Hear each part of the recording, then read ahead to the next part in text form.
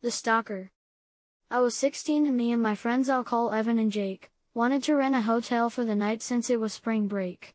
We got to the hotel and checked in. It had a really funky smell, but we still stayed there. Once we got to a room, it was about 3 p.m. so we decided to go swimming. The pool was downstairs. Departed from the hotel. Once we got to the entrance, there was a man at least 6'3" in all black with a hood covering his face facing us. I panicked a little but not out loud. We got into the pool and swam for a few hours until we saw that man again, all black, sitting on a chair by the pool. I cleared my throat. Can I help you, sir?" I asked. No response. I still ease a little paranoid. I put my face in the water, and at the bottom of the pool was another figure that was all black. I screamed like a little girl and ran for the door. I looked back and saw nothing, not the guy in the chair or the guy under the pool. My friends thought I was just seeing things, but I saw what I saw as clear as water. I didn't feel like swimming anymore, so I decided to get dinner at a nearby restaurant. I got a table for me and my friends to sit at, and there I saw once again the man all in black on the other side of the dining room and was staring at me. I have had enough.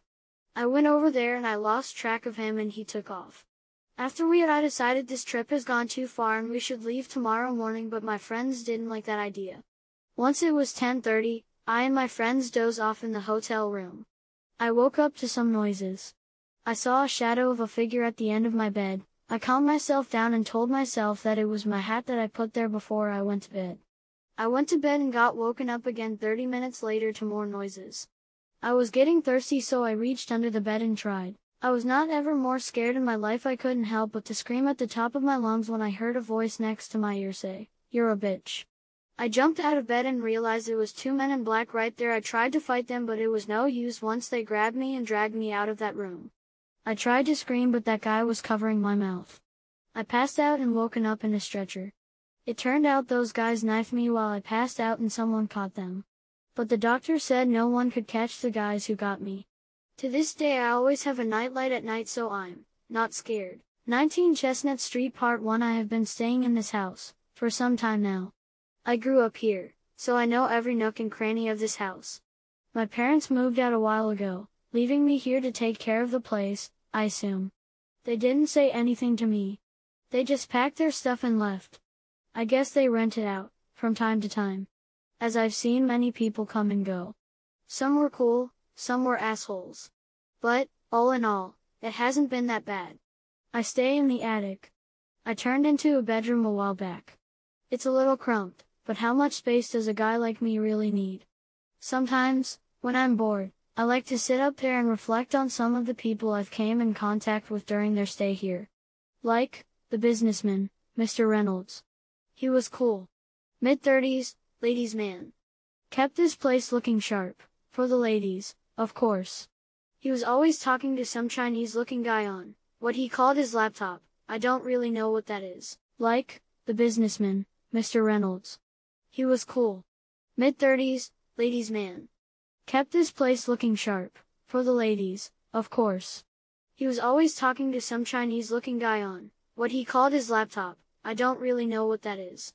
Then one day he just disappeared. Some people came and took his stuff shortly after that.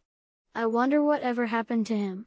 Anyway, then there were what I like to call, for lack of a better term, the high guys.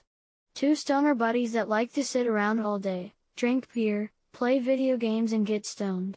Who am I to judge anyone? To each their own, I always say. But, they trashed this place. I can't have that. I tried everything I could to get them out of here. But they were so high, most of the time, they thought I was a hallucination and laughed it off. I stayed in my room the day the cops came to the house and take them away. Who's laughing now? There's been many families move in and out.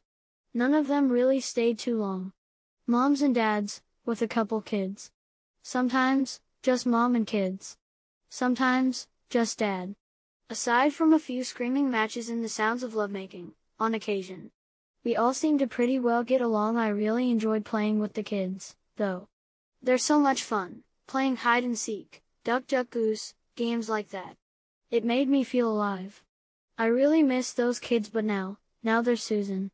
She moved in about 6 months ago. Susan is amazing. She's single with no kids. Though she does have a cat, Oscar. Oscar doesn't like me, at all. Every time I come in the room, he stands up, curls his back and hisses at me, like he's ready to attack. I don't want any trouble, so I just leave Oscar alone. Susan goes to work early every morning and doesn't return till late at night, sometimes after dark. I don't know exactly what she does for a living, but I'm sure I will find out eventually.